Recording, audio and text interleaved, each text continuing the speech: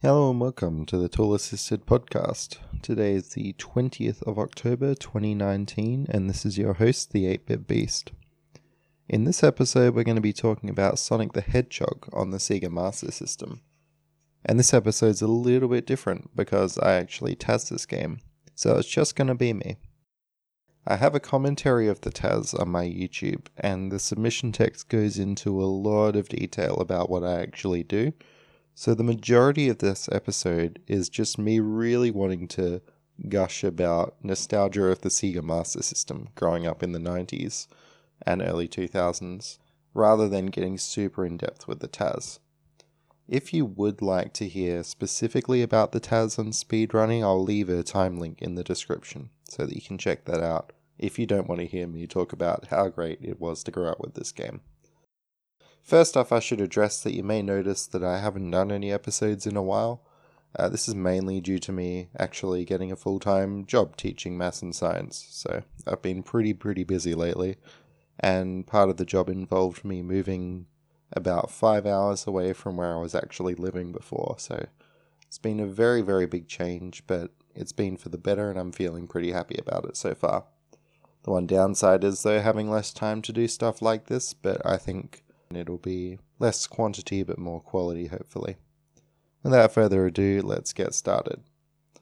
So, back in 1996 I was born, and my parents had a Sega Master System. This is probably foreign to a lot of listeners because if you grew up in somewhere like America, the Sega Master System wasn't very common. But in Australia, Sega was really what everyone was playing in the 90s. I actually didn't see a NES cartridge until I was about 15 years old. That's how uncommon it was for us. But anyway, my parents had this Master System and somehow we got our hands on a Mega Drive. In about, maybe when I was 2 or 3, so 98, 99, somewhere around there, we got our N64. And I'm really nostalgic for Banjo-Kazooie, Donkey Kong 64, Diddy Kong Racing, stuff like that. But I do vaguely remember a time where we only had the Sega Master System and Mega Drive. So this sort of nostalgic period is what I want to focus on in this episode, and really about kind of growing up with the Sega, but it was a bit later than what a lot of people would have grown up with the Sega. So, I mean, I was born in 1996, the Nintendo 64 was already out, but I actually played quite a lot of Sega growing up. Partially due to influence from my parents, but partially I just loved the system, even though I had these 3D games. I mean, I had an N64 from quite young, and a PS2 from quite young, but there was just something about these 2D games on the Sega that I kept coming back to, and I really was very fond of the system all through up until now. So, my earliest memories of the game was basically I would play a bit of Green Hill Zone, but I was probably 3, 4, 5 years old. And I could never ever finish it. Never ever. Sonic 1 or Sonic 2 on the Genesis I couldn't finish either of them. So my poor mother, what I used to do was say, "Mum, can you beat Sonic 1 for me?" And she would have to sit down and then play through all of Sonic 1 on the Master System because I wanted to see the end of the game. I must have forgotten what the credits actually looked like because I made her do this so many times. She must be an expert at the game by now. But that was lovely. So my earliest memories was actually sitting there watching her play through the game. And it wasn't like you had YouTube back in those days. You couldn't just look up playthroughs, so this was the only way I knew how the game went. Also, my brother would have played it with me quite a bit, but he was only 2 years older than me, so I think we both would have struggled a bit. The interesting thing about this is I mentioned that we had a Sega Mega Drive, or Sega Genesis, it was called the Mega Drive in Australia. And I had Sonic 1 on the Master System, but Sonic 2 on the Mega Drive. So back when I was a young lad, I thought that this was just how it went. I didn't know that Sonic 1 on the Mega Drive existed, and I didn't know that Sonic 2 on the Master System existed. So I remember, for those Australian listeners, going into Cashies one day when I was probably 8 or 9, that's cash converters, and I saw a copy of Sonic 2 on the Master System, and it blew my mind. And all I really remember about that is I was wondering what Sky Chase Zone would have looked like on Sonic 2 on the Master System. Of course, not realizing that it didn't have Sky Chase Zone. But yeah, so that really blew my mind, and I didn't know that Sonic 3 existed at all. So yeah. Also with Sonic 2, there was a lot of nostalgia because I would just play around with the debug mode. I couldn't beat the game till I was quite a bit older, but me and my brother would play around with debug mode, messing around with transform boxes in Death Egg Zone, and we had like this book full of codes, cheat codes, and one of them was a Game Genie code for Hidden Palace Zone. So, well, we didn't realize at the time it was a Game Genie code, so we were trying to put it into the sound test, and then, there wasn't enough numbers in the sound test to input it. So eventually we thought for some reason that it was only the Japanese version of Sonic 2 that the code would have worked on. And then since then I always had wanted to go to Japan, pick up a copy of Sonic 2 there and get Hidden Palace Zone. Me not knowing that Hidden Palace Zone was just a buggy mess in all versions of the game. But it's just back in this time where really you couldn't look up stuff. What we must have done is looked it up maybe at aunt or uncle's house and printed out all these cheat codes, but we couldn't go back again then to check them. And people were trolls back in those days. There were plenty of codes for like Goku and Super Smash Brothers and stuff. But anyway, there's just so many things about Sonic 1 on the Master System specifically that I loved. And it was such a great game, I think partially because the levels were small enough that I really got a feel of how like everything in the game. I specifically remember Green Hill 2. I would always get all the rings in there when I was very young, and I always knew there were 98 rings, and then that would bring me to a special stage, and I remember thinking, like, as a very young kid, oh, you need 98 rings to get to a special stage, and then going through the process of figuring out how all that worked was really fascinating. I never thought to just read the manual, but at that point, I don't know how well I would have read it. And I know that a lot of people probably aren't particularly fond for Sonic 1 on the Master System. And there's a few reasons for that, but I guess one of the main reasons is just the Master System's popularity. In Australia and I guess Brazil it was very popular, but places like America not so much. But if you actually sit down and play Sonic 1 on the Master System, that game is so good. Like, especially one thing that I'll point out is the music. In that game, you've just got classic tracks, like Bridge Zone is great. And then Jungle Zone music is just fantastic. Not only that, but Jungle Zone itself is designed so well. It really got me into the idea of, like, having a really good forest level in video games. So, like, for me, Jungle Zone was really, I want to say a little bit mysterious, like fairy tale-y and all that stuff. Even though that probably wasn't their intention. That Jungle Zone did that for me, and so did the game Lord of the Sword on the Master System. That has a really good forest stage in it as well. So, just little things like that. And as I said, the jungle music was amazing. And something else about the jungle music is there's a band I think it's a New Zealand band, Frente, and they have a song that sounds quite a bit like the Jungle Zone music. I remember when I was doing my very first Taz of Sonic, before I discovered podcasts, because, well, now I listen to podcasts when I do Tazzing, but I would listen to music, and I would stream Tazzing, and I remember basically having accidentally Kelly Street by Frente on repeat when I was Tazzing Jungle Zone. So yeah, I got really into that. And another great bit of music from Sonic 1 is Skybase Zone. So there's this little track from Skybase 2. It is a ripper of a song. You only hear it for like 7 seconds in the Taz, but my goodness, whoever did the music for this game is just a genius. And not only the music, but just the design and overall goodness of the game is like, if you haven't tried Sonic 1 on the Master System, you gotta do it. And I feel pretty lucky, because I feel like out of the two Sonic 1s, the Master System is better. And out of the two Sonic 2s, the Genesis Mega Drive version is better. Of course, those were the ones I had growing up, so there might be a little bit of bias there. But coming back, just like a few more stories, I guess, about me growing up with this game. I distinctly remember So we would always have these rumors, me and my brother, about what you could do in games. This was partly the culture of the internet and stuff, people spreading around false stuff, but there was one specific one in Sonic 1 on the Master System, and what it was is in Green Hill Zone 3, you get down to this area where there's this extra life, and then there's this really big long line of spikes, and if you try and jump over it, like, you just see more and more spikes, and of course you're jumping into spikes, so you die. But I remember my brother telling me that there was going to be knuckles at the end of those spikes, and then he would teach you how to glide, and then you could glide through all of Sonic 1. So there were just like lots of little fun things like that, like rumors that we would spread around between each other.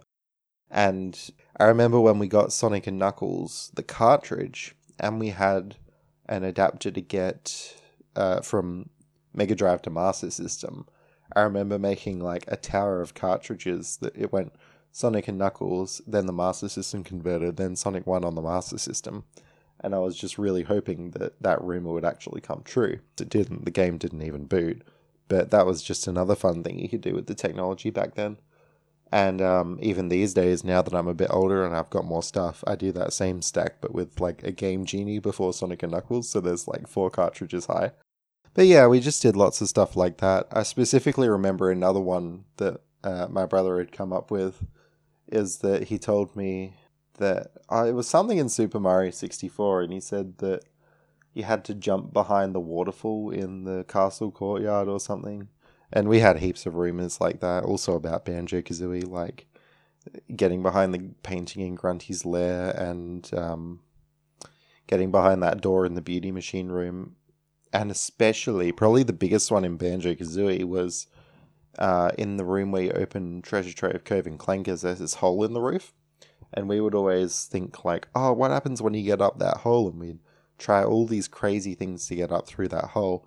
Eventually getting the Action Replay, which is like a Game Shark, but in Australia.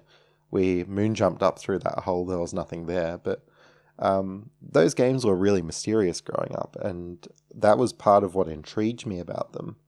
And just exploring every little inch of those games. And you could do that because the games were smaller. And you'd only get 1 game a year or something. Well, maybe 2. 1 for Christmas, 1 for your birthday. So you really explored every inch and appreciated that. And it was really quite a good time to be growing up. So another particular memory I have, and probably what gets us into speedrunning specifically of this game, is going up to our grandma and grandpa's place. And we'd have a couple of cousins. I don't know exactly how the numbers worked out. I suppose we only had 3 controllers for N64, because there'd be 3 of us playing Super Smash Brothers 64. So me, my brother, and our 2 cousins, there'd be 3 of us playing that, and then the other person would be playing Sega Master System. So we'd be playing either the Ninja or Alex Kidd in Miracle World. So that was a really fun memory. And another particular memory I have at my grandma and grandpa's is me and my brother going up there, just us 2, not our cousins this time, but we had this box of Master System games. And I think Grandpa had just fixed our Master System for us, something had gone wrong with it. But I distinctly remember on that trip playing Psycho Fox with my brother. And one of us would be on the floor, we'd be the pause button, and then the other person would be playing the game, and we'd take turns at that. And it was just a really good time, just sitting there playing Master System, spending time with Grandma and Grandpa. It was good stuff. But that particular trip is probably where my journey speedrunning this game began. Because I don't know what my brother was doing. I think he was sleeping in or something. But I had basically woken up pretty early. And I thought, I'm going to play Sonic 1. So I did. And I beat it. And then I thought, I'm going to play Sonic 1 again. And then I beat it. And then I thought, I'm going to do it again, but with all the Chaos Emeralds. And I did, and I beat it. And then basically what I did was I just kept playing it over and over and over, alternating between getting Chaos Emeralds and not getting Chaos Emeralds. And I must have done this probably 5 or 6 times before my brother woke up. And I think even after he woke up, we kept going doing that. And that's what really got me into just thinking like, wow, I can actually beat this game heaps of times. So eventually what I did was I started thinking, well, like, how fast can I beat it? And speedrunning, like, I didn't have internet access, so I didn't really know about speedrunning. I'd done similar things trying to beat Banjo-Kazooie pretty fast, but never as many times as I had done Sonic 1, just because Sonic 1 was short. So pretty much what I was doing at the time was just looking at the clock when I would start a run. This was after we got back from Grandma and Grandpa's. I'd look at the clock when I started a run, then look at the clock when I ended, and then I'd be like, well, I beat it in 28 minutes or something, which for the time was pretty good, especially on PAL. At one point, we had a VCR machine, and so basically I'd get this VHS tape and I'd put it in, and the machine could record whatever was on your TV. What I didn't realize when I was that young is that meant it could record the output from the Sega. So that's just what I did. So basically, I didn't do very many recordings. I did a few ones that kind of failed. But I remember I just sat down and I was like, right, I'm going to do this really good run of Sonic 1. And I did. And like, I remember looking back on it, and there wasn't really many mistakes in it. It was really, really, really solid run. And I basically got this really clean VHS recording. And I think by that point, I knew that speedrunning was a thing. And we had been like going to the library and using the internet at the library, and I would go there and I would download SDA runs. I remember like we'd go to the library once per week, and the internet there was so slow and so limited that basically I remember wanting this segmented Pokemon Gold speedrun from SDA. And I remember every week I would download the video of one segment and then come home and watch it. But yeah, so basically the internet was so bad that it was like 1 8-minute Pokemon segment video per week I could get. But I think I did vaguely know that Sonic speedrunning existed. I think a lot of it at that time was on the Game Gear though. But yeah, so that's basically what I did, is I would record runs, and I had these wild ideas of like sending off my VHS tape to whoever ran SDA, like, because I didn't even know how you would go about properly capturing something back in, well, that would have been 2005 or something like that, maybe 2006. So yeah, it was pretty early times, and I had that VHS for quite a while. I don't have it anymore, but I really wish that I did, because it would have been fascinating to see kind of speedrun level determination, but just without the communication with any of the community, and there wouldn't have been a community at that point. But yeah, so that's my earliest serious memory that I remember. And then moving on from that, I got a bit more precise, because I would have had a mobile phone after that, probably 2009, 2010-ish. And then I would use my phone timer to do runs. That got pretty interesting. And I did do a few really good runs. I distinctly remember having one in like the low 20s. And you have to remember, this would have been on PAL because I live in Australia. Now, PAL and NTSC, for newer games, they compensate. But with that game, Sonic 1, and some old NES games and stuff, like Metroid, and basically all the Master System games, because it runs at 50 frames a second rather than 60, like, it actually runs that much slower. So if you have an NTSC console, it'll run 1.2 times as fast. Like, it'll actually be that much faster. As a result of this, though, I feel like, yes, PAL ran quite a bit slower, but I think that's what helped to make the game so popular in Australia, and, well, not Brazil, because Brazil was NTSC, but in Australia, I think, so this game has a lot of issue with lag. NTSC version has a lot of lag. Not like unplayable, it's just like you notice it. So I think because it's PAL and it's a lower frame rate, the system's under less strain. And like, yes, it runs slower, but it's consistently at 50, whereas NTSC will run at like 60 most of the time, but the frame rate will drop when it lags.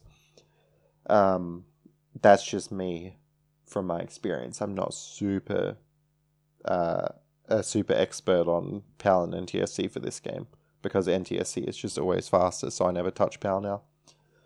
But eventually it came to the point where I was, I think, about 20, and I had moved out of home, and I had the ability to buy things on eBay, a little bit of savings, so I thought, you know what, I'm going to take the plunge, and I'm going to buy myself an NTSC Sega Genesis. So that's exactly what I did, and it was actually pretty cheap. I got it on eBay. I think the whole thing with shipping was less than $100, which seems like a lot for a Sega, but you got to remember shipping is a lot to Australia. And I jerry-rigged some solution with the cables, because getting NTSC stuff to run in Australia is a massive pain with all the power setup with the cables, because we have different power outlets. So I think it was some Master System cable that just happened to have the same voltage or whatever you need for NTSC stuff, and it would go into the back of the Genesis that I got. And I actually still have this Genesis today. I use it for whenever I speedrun stuff on Sega, and that's Genesis or Master System games, because I still have that adapter cartridge. And the beautiful thing about Master System is basically all the games, or most of them, are the same between regions, so like literally the same ROM. So I can plug in my PAL Sonic 1 with the PAL Master System adapter and play it on my US Genesis perfectly. Funny thing about this game as well is that the NTSC version is incredibly rare, and I think it's worth something like $500, whereas any other version you would just pick up for $10 or $20. I think because the Master System, I think this was the last US Master System game, so they didn't make very many. And the cartridge for NTSC is identical. The only reason that this game is so expensive, like the only difference, is this one sticker barcode-y thing on the box. Like, that's it. There's one expensive sticker. But yeah, so it's actually, I think, the most expensive Master System game, if I'm not mistaken, is US Sonic 1. So that's another fun bit of trivia. But anyway, so I think, yeah, the less lag is why it would have been pretty popular over here. I think it was built into some consoles in Europe. I'm not 100% sure. But yeah, it's just great. So anyway, back to the NTSC console. I got that, and I ended up doing some runs of this. And I got, like, good at it, RTA. So after I got NTSC, first thing I did was I did this run, and I have it up on my YouTube channel, the same YouTube channel that this video will be up on. And it was years and years and years ago. And I said, I think the title of the video was The Switch to NTSC, Not Just a Palcebo. And basically I had done this run, and it was really bad, but I was just saving so much time over my PAL splits that I got this massive PB swapping to NTSC, because it was literally like 1.2 times faster. Anyway, so that gave me the confidence to do it. At that point, I had a capture card that my brother had gotten me for my birthday, and I'd already been doing runs of something. No, I think this might have been one of my earlier runs that I'd actually done. I don't think I'd done much RTA at this point, but basically I was able to capture this, and I thought, you know what, I'm actually going to take this seriously. If I remember correctly, there were a few people on the leaderboards at that point. The guy at the front of the leaderboards was, now I'm never good at pronouncing this, but it's M-A-M-A-N, Maman, something along those lines. He's this French runner who's like amazing at the game, especially for the time, and he's still really into it and into a lot of the 8-bit Sonic stuff. He was really showing me how to play the game good, basically, with his run. And there was Adam AK did a run at GDQ, and he did that on WeVC, which is... WeVC still lags for this game, so it's essentially the same. I don't know a whole lot about the differences, though. But basically, it's the same. I couldn't play on WeVC because we get the PAL version on our Wiis. and it's very hard to get the NTSC version to run. And you'd have to do crazy homebrew stuff. But anyway, so eventually, and it's been a very long time, so I don't remember the exact timeline, but I have had the RTA record on this game before. I'm pretty sure I only had it for a few weeks. My man ended up getting it back, and he was really excited about it. But, like, I did have it, and I had a pretty good RTA career for this game. My current PB, it was an amazing run, but then I had this one really, really stupid death, where, like, basically, I was walking and I got into a roll, so I was going to lose a little bit of time, so I'm like, oh no, this is really bad, so I jumped out of the roll. But what I didn't realize was that right above me was this flame, which then killed me because I had no rings. So that cost me like 20 seconds or something. And that's my current PB because the run was just so good that I couldn't top it even with that depth. Well, I probably could, but I didn't feel like it. And as I've talked about a bit more, like, as I've talked about on this podcast, I do get super into RTA, but I try and stop myself because I'm more interested in what could be done rather than what my hands can do. So at that point, I sort of left it. And I think if I wanted to get back into Sonic 1 Master System, it would be really difficult because the runners since then have taken it so far. And like people like Fozon even pushed it to a whole new level, doing crazy stuff in Jungle 1 he did. And yeah, it's just ridiculous what they do now. So I was doing some pretty crazy stuff, especially for the time that my PBs were. But they've just pushed it so much further RTA now. And my TASs have helped them do that. But yeah, I don't think I'll be getting world record back anytime soon, especially since I prefer the feeling of TASing because yeah. Fozon has the record now. And yeah, I haven't touched the game since a year ago. And I'm off and on with it, but I'm probably like 48 seconds behind him I am. So my summer best probably isn't even lower than what he was doing. But there are some crazy RTA things you can do. Like, for example, in Bridge Zone, you can kind of take the gamble on what side Robotnik's going to come up on. And if you do that, you can save maybe 2 seconds. But if you fail that, then you die. So it's pretty bad. Anyway, I just wanted to really highlight the fantastic community. It's grown so much since I first became a part of it. And the Discord is always really active and positive whenever you're talking about sciencey stuff with this game or any of the 8-bit Sonic games. The Discord is really good to talk to and really positive and just knows a lot about the game, and they're fascinated about how to go fast, basically.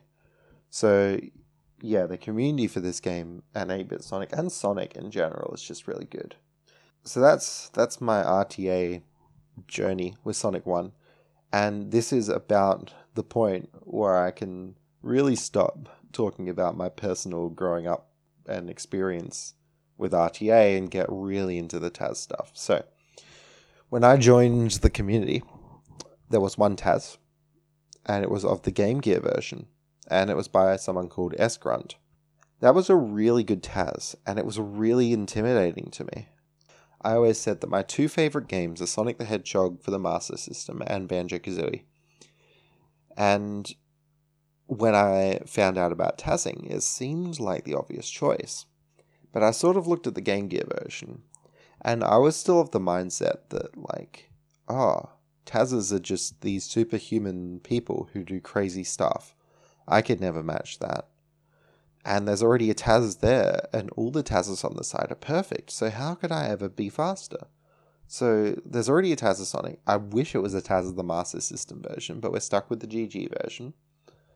So I'll just have to deal with it, and I'll TAS other stuff. So I did. I did go and TAS other stuff, and I TASed, I think it was 3 games before I actually came back and TAS Sonic 1. Being like one of my favorite games, that is a really long time to go before trying out TASing it. But basically, So I guess I should talk a little bit about the Game Gear differences. There are differences all over the place. But for Game Gear for me, I mean, I did play a bit of the Game Gear version because I had Sonic Mega Collection Plus on the PS2.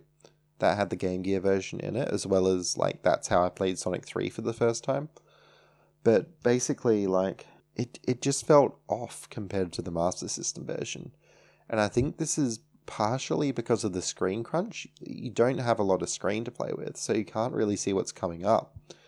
And it just felt smaller and cheaper and just not good. And the bonus screens were longer because you got like way too much score. And growing up with the Master System version, like I liked that one, and this was just a little bit off. So I'm not super keen on the Game Gear version, but these days, because I love the game so much, having the Game Gear version there as kind of like a separate category is really good, because it gets me to explore the game even further than if I just had normal Master System. So it has been good in that sense, because I can keep looking into this game and keep making Tazes and stuff.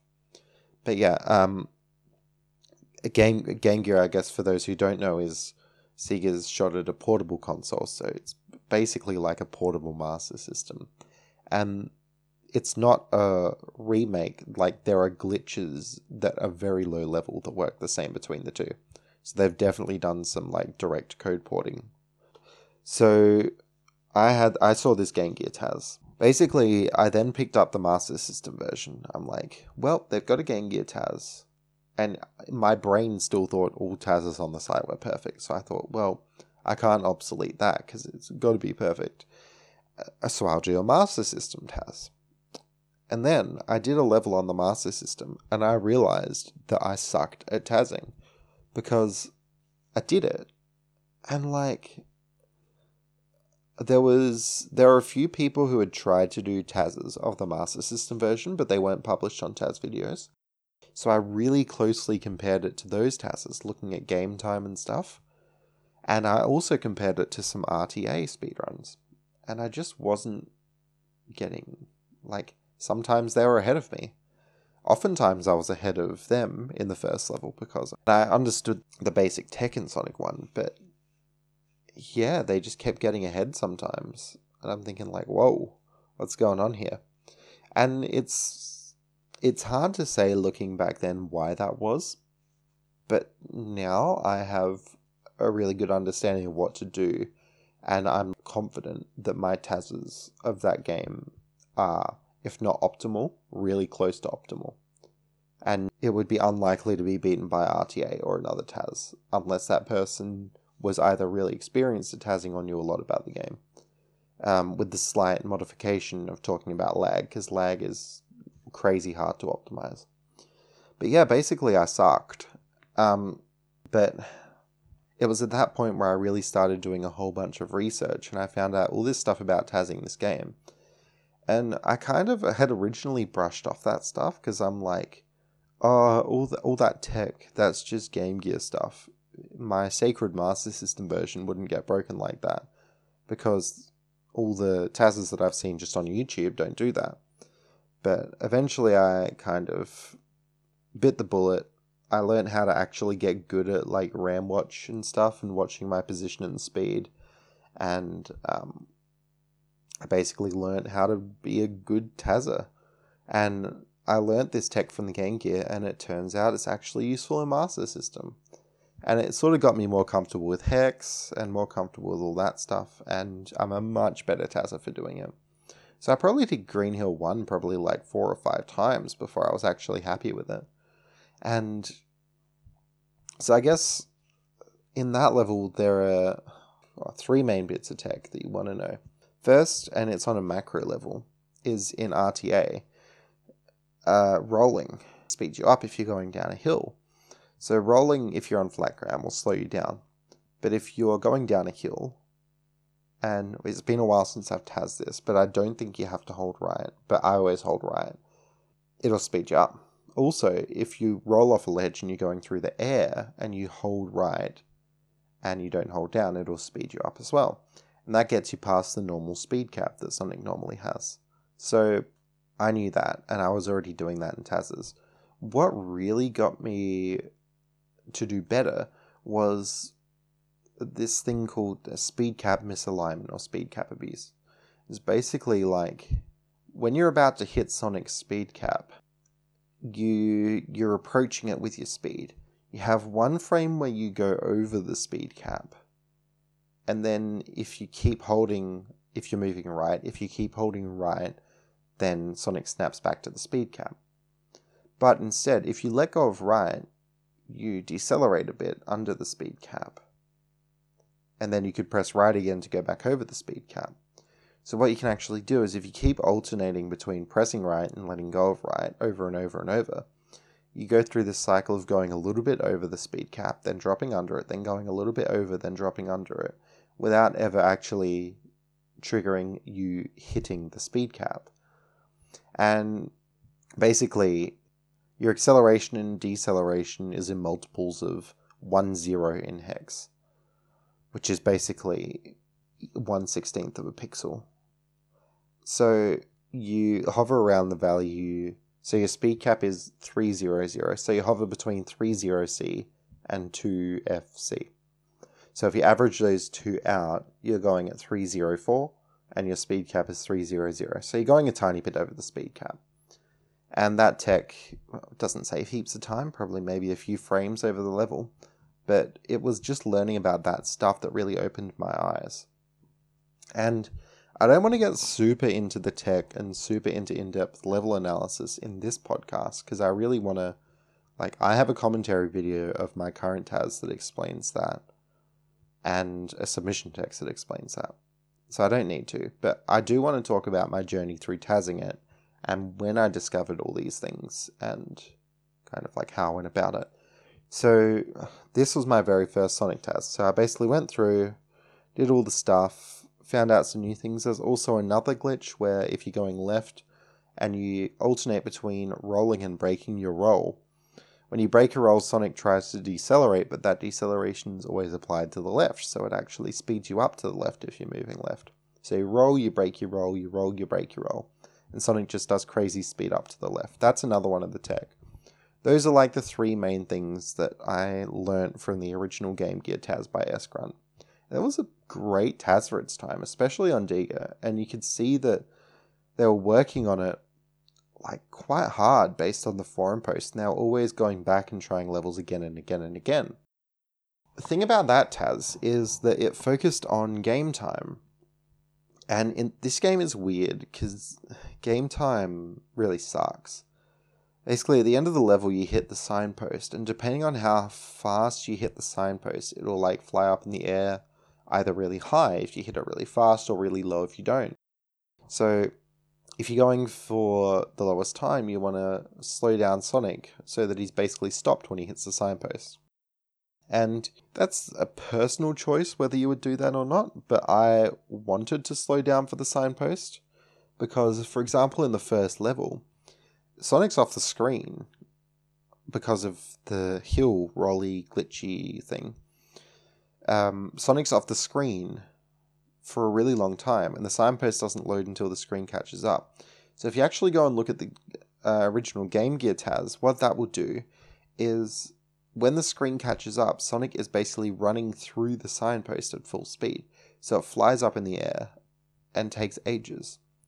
But what you can do without even losing any time at all in-game time is you can basically just, when you're off the screen, wait exactly where the signpost is while Sonic is still. And then the level will end really quick. So that was an example there of where, yes, S-Grunt was optimizing for in-game time, but they could have had a lower real time with the same in-game time. So I thought, I don't like that.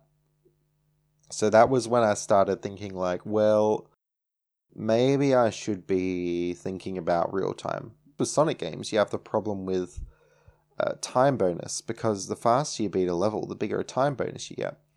So I think in this game, if I'm not mistaken, anything below 30 seconds is a 30,000 time bonus. And each 100 points takes a frame to tick off. So if you do the maths, it works out that if you're anywhere between I want to say around 27 seconds and 30 seconds, it's better to wait until 30 seconds so that you get a lower time bonus, so that everything's faster.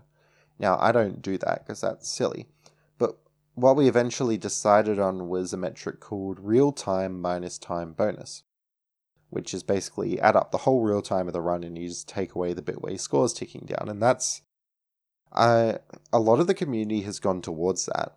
And like, I think some of the Genesis games have as well. Obviously, like, I don't have much to do with the speed scene for the Genesis games, but I like to think that I played a tiny, tiny little part in transitioning the community over to that timing method, because my Taz was one of the first things that actually used that timing method. Another thing about this game is, yes, there's a lot of lag. The game time doesn't tick up during lag, so basically when Escrunt was making their Taz, they had no incentive to reduce lag at all. Whereas I thought, well, I got to reduce lag, especially in the auto-scrollers where you're always going to get the same game time. So why not actually, like, reduce the lag while you're doing that? And if I were to make an actual Taz for lowest game times, it would be really, really hard, because you'd have to do all this weird stuff managing lag, and there are some levels where lag behaves really weirdly with the game time. I think, and I'm not 100% sure on this, but I think you can create lag in, because Act 3 of each level behaves really weirdly with lag. I think if you create lag during Robotnik fights, because they're basically auto-scrollers, if you create lag there, Robotnik doesn't slow down, but the game time does. Now, I could be really, really, really wrong on this. But if that was the case, and it might be, then you would basically be trying to create as much lag as possible in those fights to lower your game time. And that would be like really weird and really hard to optimize. So, yeah, I made the decision for RTA minus time bonus. Anyway, moving on. Bridge 1 had a lot of rolling. Bridge 2 in this game sucks because it's an auto-scroller, and it probably really hurts the game as a speed game, because like 3-4 minutes into the run, you have hit with a 2-minute auto-scroller. So this game really sucks to run for that respect. And I actually made a hack of this game where that level doesn't auto-scroll.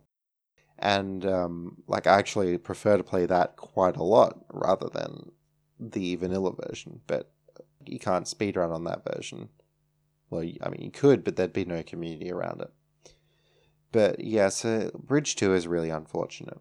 But moving on, I was just making my way through the Taz, and basically, I'd gotten up to Labyrinth Zone 2. This is the 4th zone. Second act. And I was thinking about the glitch that let you get a lot of speed to the left, basically. And I was thinking, like, what happens if you go off the left side of the screen? Basically, what I did was I froze my speed going to the left. I set it to a really high value left, and before I knew it, I think I first did this in Green Hill 3, Sonic went off the left side of the screen, he came out of the right side of the level. It's crazy.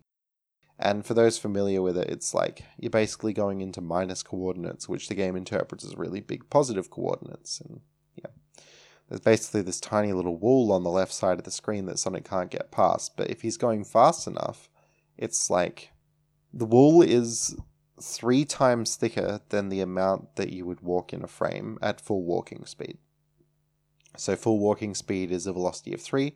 You need a velocity of 9 to break this wall, but you need to be at the perfect position. So you need to be almost touching the wall on one frame, and then getting as far into it as you can the next frame.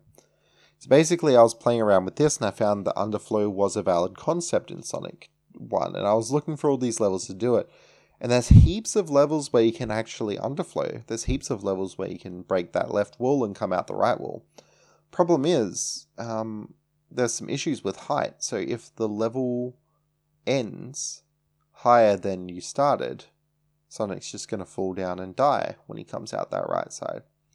And some levels go on in their dimensions a lot further than the signpost at the end of the level. So for example, in Jungle 1, you can underflow. You can go off the left side of the screen in Jungle 1, and you can be high enough that you would hit the signpost, but there's such a big gap between the furthest right in the level and the signpost that Sonic just falls down and dies. So, yeah, basically when I got to Labyrinth 2, I thought this underflow could be possible. So I tried it, and I could get it with a lot of speed, but I couldn't get it. And at that point, I was still pretty bad at tazzing. I didn't have a RAM watch for my position, because I didn't really understand subpixels yet. And I didn't understand how to search for position well. So basically I wrote on the Taz Videos forum, I'm like, this is really close, can anyone get it? And then TNT, a pretty well-known Sonic Genesis Tazzer and RTA runner, they came into the forum and they were like, here you go. And they gave me a button file that had the Labyrinth underflow. So I like to think that we basically co-found that glitch, because I said look, I've got this by setting my speed just a tiny bit higher. Could anyone help me actually pull this off for real? And then TNT obviously had a way better understanding of position and subpixels than I did, and then he put those final pieces together and pulled it off. So if it wasn't for their help, maybe I would have got it eventually, but at the same time, I would have been stuck and maybe demotivated and not done the Taz. But it was crazy. It was the first thing that I'd really properly contributed to finding in a game. And it was huge. It's like a 40-second level. We skipped the whole thing. So that was crazy. Anyway, then I did that level, finished off the Taz. This first Taz ever of the Master System version. I submitted it, it got published, it got moons, and I was happy. It was great. And that Taz I sort of held up as probably my best Taz. I'd done Ys, Galahad, and Wonder Boy 3 before that. Those first 3 Tazes that I'd done, I haven't gone back and re-looked at them yet. But they felt pretty optimal at the time, especially Wonder Boy 3. But this Taz was crazy. And I did it, and I was happy with it. And then I that was my story of originally tazzing Sonic 1 on the Master System. And then came along this thing called the Diga Project on Taz Videos. And basically, Diga is this really old Master System emulator, which is pretty inaccurate now and pretty old-fashioned. Not many people run Diga anymore, and you're not allowed to submit Tazes on it anymore. Basically, I think it was Alocia who set up the Diga Project, if I remember correctly, but basically they went through and they said, here's all the Diga Tazes, can we get volunteers to obsolete these Tazes? And so I was like, oh, I know heaps of those Master System games. So I put my name down for a bunch of games. On there was Sonic Chaos, Zillion I still have my name down for, and it's on my to-do list, but I keep getting put off Zillion. I think Sonic the Hedgehog 2 on the Master System, I'm actually working on right now with Colin from one of the previous episodes. Easy Game 69 is his screen name. So we're working on Sonic 2 on the Master System now. That's part of the Diga Project. But one of these games on the Diga Project was Sonic 1 on the Game Gear by S-Grunt. And I was like, hold on. I never thought I could obsolete S-Grunt's Taz, but now that I've done Master System, why don't I give this a go with the Diga Project? If I don't obsolete it, I could at least match it on a modern emulator that was good. So I picked up this Game Gear version. And Game Gear version, a lot of the stuff is transferable. But I was tazzing it, and I'm like, hold on, I'm saving time here. With all my experience from tazzing Sonic 1 on the Master System, it's just that optimization. I wasn't doing much different to S-Grunt, but I was squeezing out all those little subpixels and extra frames here and there and stuff like that. And there were a few new strats that I found, a few new routes, but overall it was pretty similar for the first bit of the game. And that could have also been emulator inaccuracies, and S-Grunt wouldn't have had Taz Studio, so for what they did at the time, it was a really amazing Taz. At the end of the day, it didn't have heaps of re-records though. So, looking back on it, I should have known that, considering they didn't have Taz Studio and there wasn't heaps of re-records, I may have been able to obsolete it with, 2017, 18, 19 thinking. But I'd idolized that run for such a long time that I was thinking like, wow, I'm actually saving frames. So I went on and did it. And then I was just tazzing away. I think Jungle Zone came along and I'd found my first real big break in the Game Gear Taz, in that I was like, whoa, I'm actually saving significant time over S-Grunt here. Because what had happened in Jungle Zone is that they had kept holding right with Sonic when they entered the water. And if you do that, you hit the water speed cap. But what you can do instead is be hitting the airspeed cap. Then as soon as you hit water, just let go of your D-pad. And Sonic will just gradually slow down. And the airspeed cap's 300, the water speed cap's 100. So you go a third the speed in the water, which is, it's pretty crazy that I kept that. So that got me like almost a full second, and I was like, whoa, I'm actually saving time. Like proper seconds over this Game Gear Taz. And then, a few seconds in the level after that, which was probably a day of Tazzing, my mind was blown even further because I discovered this other glitch. And this glitch I'd call Spring Roll, because you're rolling off springs. Basically what happens is, when you jump onto a spring, you get this one frame where Sonic can do a roll. And then he bounces off the spring while he's rolling. And Sonic, when he's rolling in the air, builds up a lot of speed.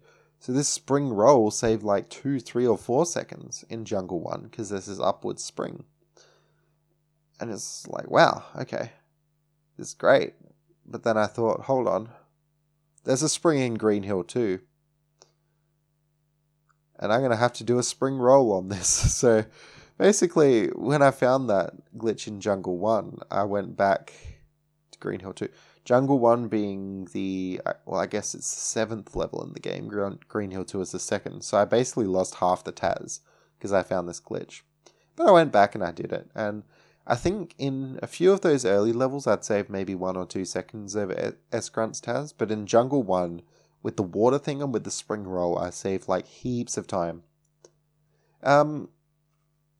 Moving on. I basically got through the Taz, and it was so long ago now that I'm sure there were more significant strats that I found, but there was nothing that comes to mind immediately. So basically, I finished that Taz, and it got published, obsoleted S-Grunt's Taz, but I still idolized that Taz a lot, because for the time, that was an amazing run. So then I went quiet again. I didn't really touch Sonic 1 8-bit for a long time. Then, I can't remember what order this happened in, but I started becoming interested in a category called Max Special Bonus. So in this game, remember at the start of the podcast I mentioned there's Chaos Emeralds. So some people consider that to be 100% of the game. And I have this big list of games that I want to test. And on that list was always like Sonic 1 Master System, some kind of 100% category. So I thought, all emeralds, great. But then I thought, well, there's a hidden extra life in each level. And the game does keep track of whether you've got them, because if you get all of them, it spawns an extra life in the last zone, which you otherwise can't get. And I thought, alright, all emeralds, all extra lives. And then I started thinking like, oh, what about score? I could do like a max score run or something, because that would make sure I got all emeralds and lives. Because you get this special bonus at the end of the game for that. And I didn't have a great understanding of what this special bonus was. I just knew that you got more points if you got more lives and emeralds. But anyway, I think it was Mike89 did a run called Max Special Bonus. It turns out, in this game, there's a few requirements to get this thing called the Maximum Special Bonus, which is 500,000 points at the end of the game.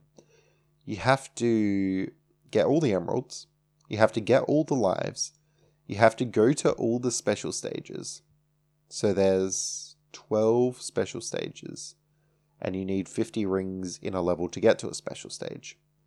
And there might not be 12. No, there's 8 special stages, I think.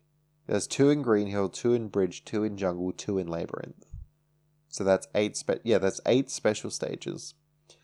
And you need 50 rings to get there. Basically, if you mess up any of these levels and you don't get 50 rings, you don't get another shot, because there are 12 levels where it looks like you go to a special stage, but as soon as you pass Labyrinth Zone 2, which is like Zone 4 out of 6, then it won't let you go to any more special stages, even if you haven't done them all. So basically, on the first 4 zones, of the first 2 acts of each of those zones, you need 50 rings to go to a special stage. Another requirement of max special bonus is that you beat all these special stages. And then the final requirement of max special bonus is that you don't die at all in the whole run. So that category became crazy for RTA, because there were certain areas of the game where there'd be like a hidden extra life. In like Labyrinth 3, there's a hidden extra life, and it's behind all these crazy spikes that are like all over the place. And you got no rings because it's a boss level. And you got to do it without dying, because if you die, you don't get your max special bonus. So what we actually did in RTA for a while was take a bubble in there, just because they carry across levels. But yeah, so this category is crazy. Mike89 had the record. And basically what I did was I grinded out this category. And I'm pretty sure what I did was I did a lot of practice. So I had a few ROMs on my EverDrive that I basically hacked to make certain levels the first level. And so on my EverDrive on my Sega, I'd practice. So I'd boot up this ROM and it would be like, Skybase is the first level, or Labyrinth 1 or Labyrinth 2 is the first level, something like that. So I'd practice max special bonus. And there was this Sonic Marathon coming up. I forget what it's called. But basically, I decided to be a part of that, so I'd stream my run, and it would be a race. And we were doing max special bonus for some reason, because I don't know why they decided that, but we were doing max special bonus. And I thought, wouldn't it be funny if I had like a really bad PB of max special bonus? And I did all this practice before the run, and then I got like this massive PB in the run, and like that's exactly what I did. I think I lost 30 seconds somewhere in the run. But apart from that, I did this race in this marathon, and I got this huge PB. It was several minutes, and it was actually the world record as well, because I had managed to bop Mike89. So yeah, that was pretty good, because no one had really touched the category. I don't think it was even on, like, there was no leaderboard for it yet on speedrun.com. So yeah, I had the world record in that for a while. Since then, people have beaten me, and people have taken it to crazy new heights, but the reason I bring up this category is because I actually then decided to make a TAS of the category. This TAS, there was a lot of ring routing. It was very difficult, and the special stages had some crazy stuff going on. But I won't touch on it too much. It was on the Master System, and I wouldn't mind going back to the Game Gear and doing a Game Gear max special bonus one time. It was entertaining and it was great, but there's nothing that I can really say on a podcast that will convey that. So I'd recommend just go and have a watch. But that went past. That task was done. It was submitted. I was happy with it. And I moved on. And I could tell when I did max special bonus, there were a few instances where I was like, I think my original TAS on the Master System was a little bit suboptimal. I even got this feeling when I was TASing the Game Gear version a bit. Nothing major, but a few little things. The biggest thing was, in Scrap Brain, there's these doors that if you get close enough to the doors, they'll open. And basically, like, I thought it was best to walk under the doors, because while Sonic does have a taller hitbox, rolling slows you down. So S-Grunt's TAS rolled under the doors, and I did like one test of it, and because I sucked at TASing at that point, I was like, oh, this is slow. So I just walked under all the doors. In the Game Gear version, I found out it was better to roll under the doors, just like S-Grunt had done, because I understood the position then and I could actually check my position properly. And then I thought, well, that must just be a Game Gear thing. But when I got to doing Max Special Bonus and I had programs like ScriptHawk helping me, I realized that I messed up in that first TAS, and that I should have been rolling under these scrap brain doors the whole time, because rolling makes your hitbox so much shorter. You get under the doors a lot earlier than you otherwise would have, and yes, rolling kills your speed a bit, but it's definitely worth it to get under the doors sooner. So there were these little things that were telling me maybe I should revisit my original Master System any % TAS. But nothing really was major yet, because I would have only saved like 3 or 4 seconds, and my TAS was a little bit over 15 minutes, so yes, it would have got me under 15 minutes, and that would have been great.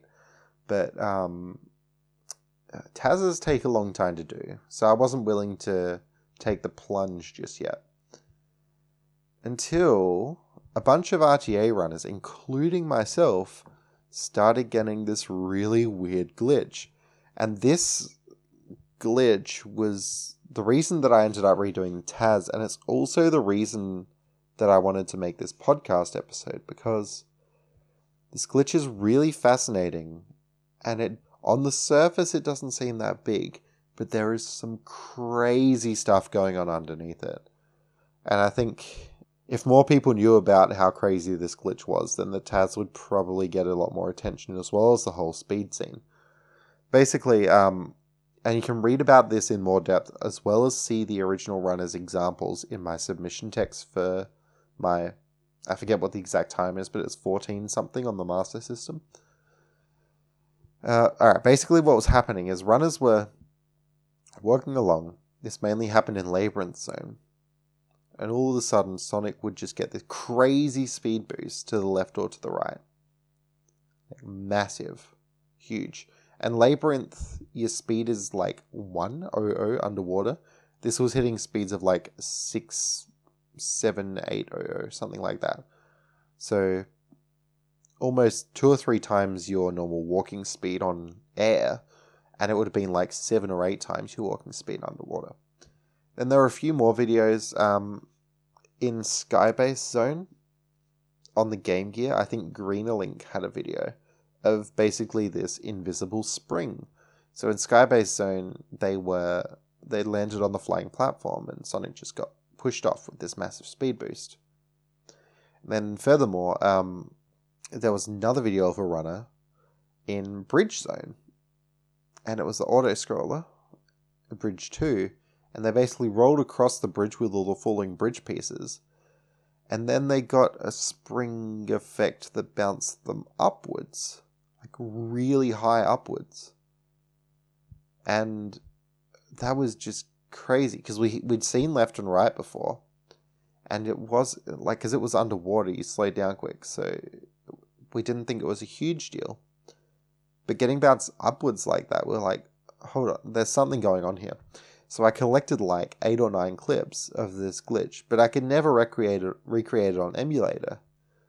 Eventually I tried, and basically what happened was I used this Bridge Zone thing as a model, and I just tried rolling across this bridge with the falling pieces over and over with subtle, minute differences.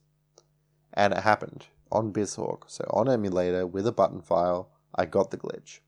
Sonic flew up into the air, and we're like, what, you're just on a bridge, why are you flying up into the air? And then I sat on it for maybe a few weeks, did not know what the heck was going on.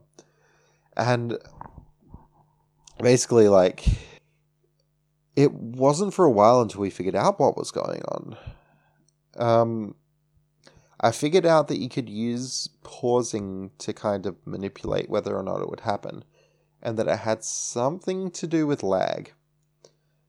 But basically what cracked it was that Isotage, my brother, he started actually looking through the disassembly, and actually not only him, but Trezm, CHREZM, and ICY, and Isotage, my brother. Basically, the 4 of us just went to work looking at the code of the game, figuring out this glitch. And I also need to give a massive shout out to Kroc, KROC, because they made a disassembly of the game. So we actually had the code to look through. And it was just... So, these other people who were helping know a lot more about assembly code than I do. But basically what they did was they gave to me basically this chunk of code that they're like, here it is. This is what's happened. Like, this is where the glitch is happening in this chunk of code. And I'm like, okay, cool. So basically I had this chunk of code and I basically learned Z80 assembly to try and figure out what the heck this code was doing and why I was bouncing up. And I distinctly remember we had some course at uni and we had these seminars that went for like, I don't know how long they were. They were either half days or they may have even been full day seminars. And I just like sat there. I probably should have been listening to the lecture seminar thing, but I just had the code scribbled down on this piece of paper and I was going through it instruction by instruction, trying to wrap my head around this assembly code and like just trying to figure out what it did. And it was maybe like 30 lines of assembly code, but I spent like, I think it was 2 full day seminars just like drilling into this 30 lines of assembly code, figuring out what the heck it was doing. Now, it was Isotage who basically figured out why the glitch was happening.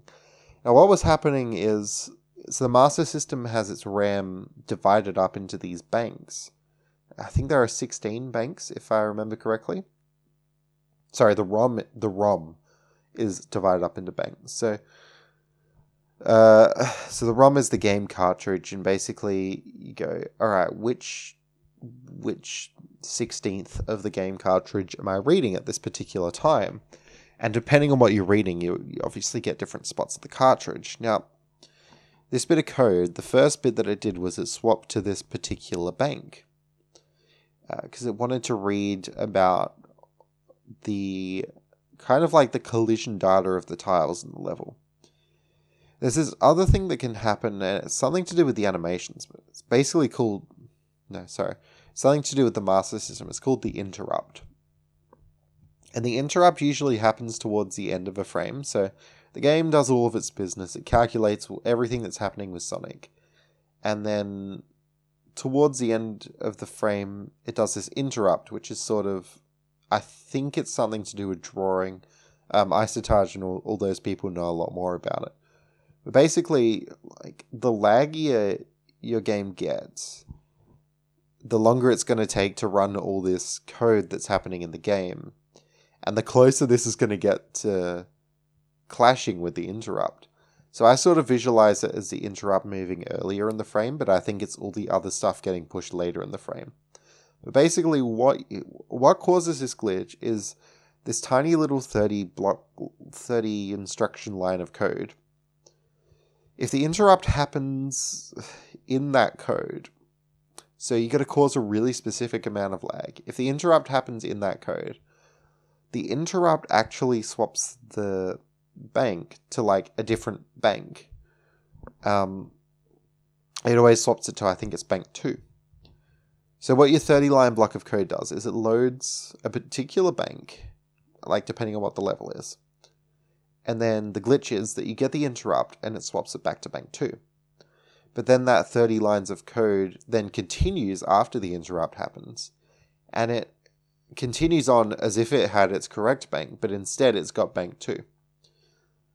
And there are like 3 spots where it loads bank in the code. So technically this interrupt could happen in 3 different spots, but consistently, like, for some reason, it only works in one of the spots. I don't know. But basically what happens is this code is the code, it doesn't determine what collision the tile has, but it determines if the tile has any special properties. So I've got the list up here. I can go through what some of the properties are. So for example, like, the first property is do nothing. It's a normal tile. Second property is spikes. They're going to hurt Sonic. Next one is that one of the properties is like the bottom of a ramp that would flick you up after you've rolled off of it. some of the properties are springs, which become very, very relevant, and that's what's been happening. Some are like conveyor belts, water, slime in Labyrinth Zone, bumpers from the special stages, falling bridge pieces, all this stuff. So it's not so much... so they're not objects, but they're properties of the tiles. So yeah, this is what was happening in the glitch, is that you'd start this block of code, the interrupt would happen in the block of code where it's not supposed to happen. The bank gets swapped during the interrupt. The game doesn't realize this, so it tries to read from the wrong bank, and then it just pulls just nonsense code out of this bank. So you're probably on a normal tile, which is 0, 0, but it's probably pulled some other tile, so some other collision property. And then, for example, it thinks that you're on a spring tile, so it bounces you up, or left or right, depending on what number it's pulled. And yeah, so in the code of working this out, it actually kind of does some weird maths with kind of the incorrect data it's called, and it meshes it together with what tile you're actually standing on at the moment in the level. And ROM is static, so it's not changing. So basically, if I'm in Labyrinth Zone and this glitch happens on a particular tile of the level, and the effect is that a spring hits me to the left, then whenever this glitch happens on any tile that looks like that in the level, I will always get a spring bounce to the left. That's essentially what happens here. So yeah, and basically I was redoing the Master System TAS Sonic 1, and I used this glitch all over the place. So I think I got 4 uses out of it altogether. And that's actually quite a lot, because you need a lot of lag to make this glitch work. And even if you get a lot of lag, chances are there are no tiles that you could be standing on that would give you a nice effect. Usually a nice effect is either an upward spring, because then you can roll off of it, or a sideways spring, because then like it would hit you to the right and you'd get heaps of speed. But there are 4 times. First time we see it is in Bridge 1. So I get an upward spring and I'm rolling. So I get heaps of speed in the air and I finish the level super quickly. And if you watch the TAS there, I pause a little bit before it, so the music kind of stutters. Then it happens in Labyrinth 1 just to save a few frames. Happens in Labyrinth 3 to save heaps of time. And then it happens in Skybase 1. And yeah, all of them are either springs up, springs left, or springs right. Now, I just can't stress how precise this glitch is. So what I was using to time it was a feature on Scripthawk, which we could look at how far apart in cycles was this block of code that has issues from the interrupt. And there were like, in a frame, you get tens of thousands of cycles. And this little window was probably only a few hundred cycles big. So basically, for this glitch, I'm trying to create an amount of lag so specific that it's like within the thousandths of a frame of timing. So like probably an amount of lag specific to 0.00001 seconds or something like that. So it's an incredibly precise trick.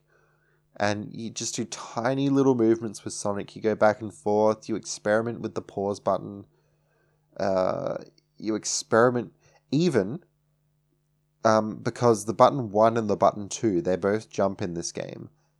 But depending on whether you press 1 or 2, causes minutely different amounts of lag, like down to the cycle, and that can be used to set up this glitch. So it's incredibly precise. There's no way people are finding a setup for an RTA. It's just crazy. And that's kind of like why these days I'm so passionate about this TAS, because that glitch is just incredible. Another glitch that I found when I was redoing Master System is I got a slight variant on Spring Roll for the... So on Game Gear, it's easy because you just jump onto a spring and you roll. But on Master System, you either have to roll onto a spring, or you have to spring up, then come back down. And then when you come back down onto the spring, again, you can roll. So there's like sort of a version of spring roll on Master System, but it's not as good as the Game Gear one. But that improved a lot of time, like especially Labyrinth 3.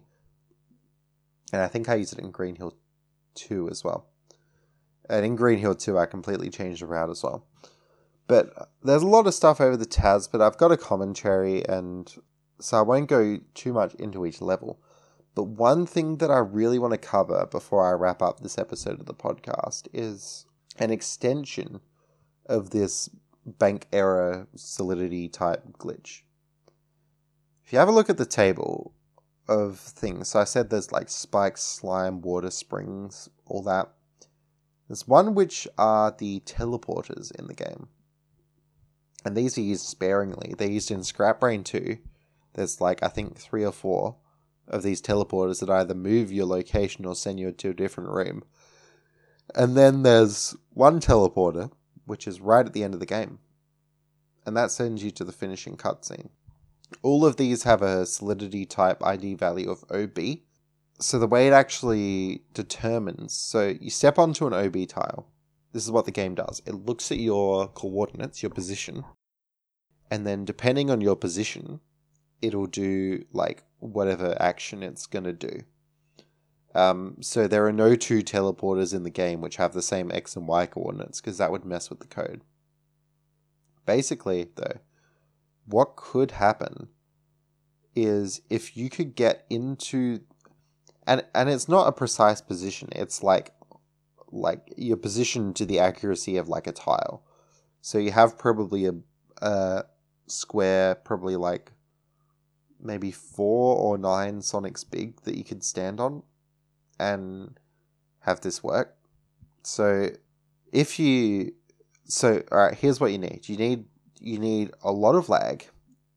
You need the solidity type value glitch to give you the idea of 0B. Now remember I said that when you're standing on a tile in a level, that tile will always give you the same value. So if it's bouncing you left with a spring, you will always get bounced to the left with a spring if you get this value. So you need to be on the tile location where this teleporter is. The tile needs to give you 0B, and you need to have enough lag to trigger the glitch. If that happened, it completes the level for you, and it makes it so that there are no bonus screens for the rest of the run. And later on, it would skip some other levels. So I think some of the Scrap Brain levels get skipped. But basically, if you could get this in Green Hill 1, all that stuff that would be cut out saves you, I think, something like 5 minutes. Also, if we could get this in a longer level, like the 2-minute auto-scroller of Bridge Zone 2, then it would finish that level for you. So it could save like another 2 minutes on top of that. That's how insane this glitch is. Unfortunately, it doesn't happen in this game. But I have hope, because depending on like the layout of the ROM, you would get different effects. There are so much chaos with this glitch that between like Master System, even the Game Gear has 2 versions. Between the 2 versions on Game Gear, like they only patched like a couple of glitches. But because the ROM is a little bit shuffled around. So between the 2 Game Gear versions, there are totally different effects for this bank error glitch. Like every tile does something different with this bank error glitch. So I checked Master System, I checked both Game Gear versions. I even went through and checked some of the prototypes and some of the BIOS ROMs. And I checked every level, went to the coordinates of that final teleporter, and I checked if this glitch would give you OB, which is what you need for the teleporter type. And it didn't. So that sucked. But I still have hope, because there may be variants of the glitch, there may be like ways that you can manipulate the tiles, stuff like that. The closest that I got was in Green Hill 1 on the Master System version, the tile that has these coordinates, sort of theoretically, if the interrupt happened, you might remember I said there were kind of 3 spots theoretically where it could happen. Theoretically, if it happened in the middle spot, which has the tightest window, then that's an OB value. But for some reason, if it happens in the middle spot, then the glitch just fails. I don't know why. But yeah, so it's crazy close. There are some variants on this glitch which could potentially send you to like... There's one which is like, if you hit something that's like a Scrap Brain 2 teleporter, I forget exactly what happens, but if you think about it, essentially, if you were to just hack one of the level layouts of this game and just make a, little casual hack for fun or whatever, without knowing it, you could probably make this glitch possible accidentally just by changing the layout slightly of a level, which is incredible. And just what sucks about this glitch, though, is the coordinates where you would get the end of game warp are kind of in weird spots, so they're hard to reach. But one day, maybe, if we look hard enough and triple check every area, maybe this could happen. So I think that'll be it for me talking about Sonic 1 on this podcast. I'm really excited about it. It's a great TAS, and I did a commentary for it, and the commentary is a lot more coherent than what I'm saying now. So I'd really recommend you check it out. So it's like Sonic 1 Master System, it's the times 14 something, and I'd recommend my version on YouTube where I've commentated it. I also cut out the bonus screens because they're long and boring to watch. Only thing that sucks is the auto-scroller, but you get through it pretty quick. Well, you don't, but you can always skip it on the YouTube video or something. I do have some lag reduction strats in there too. But anyway, thanks for listening to this, and I was really excited about this to talk about all my nostalgia with the game as well. It's a really fantastic game, and if people like this episode, just me talking about my experiences, I've TAS'd quite a few games, and I have a lot of really fond memories of growing up in the early 2000s, just in this sort of scene and community. So if people are interested in hearing more about that sort of stuff, I'd love the feedback. And yeah, as always, thanks everyone for listening, and I'll see you next time.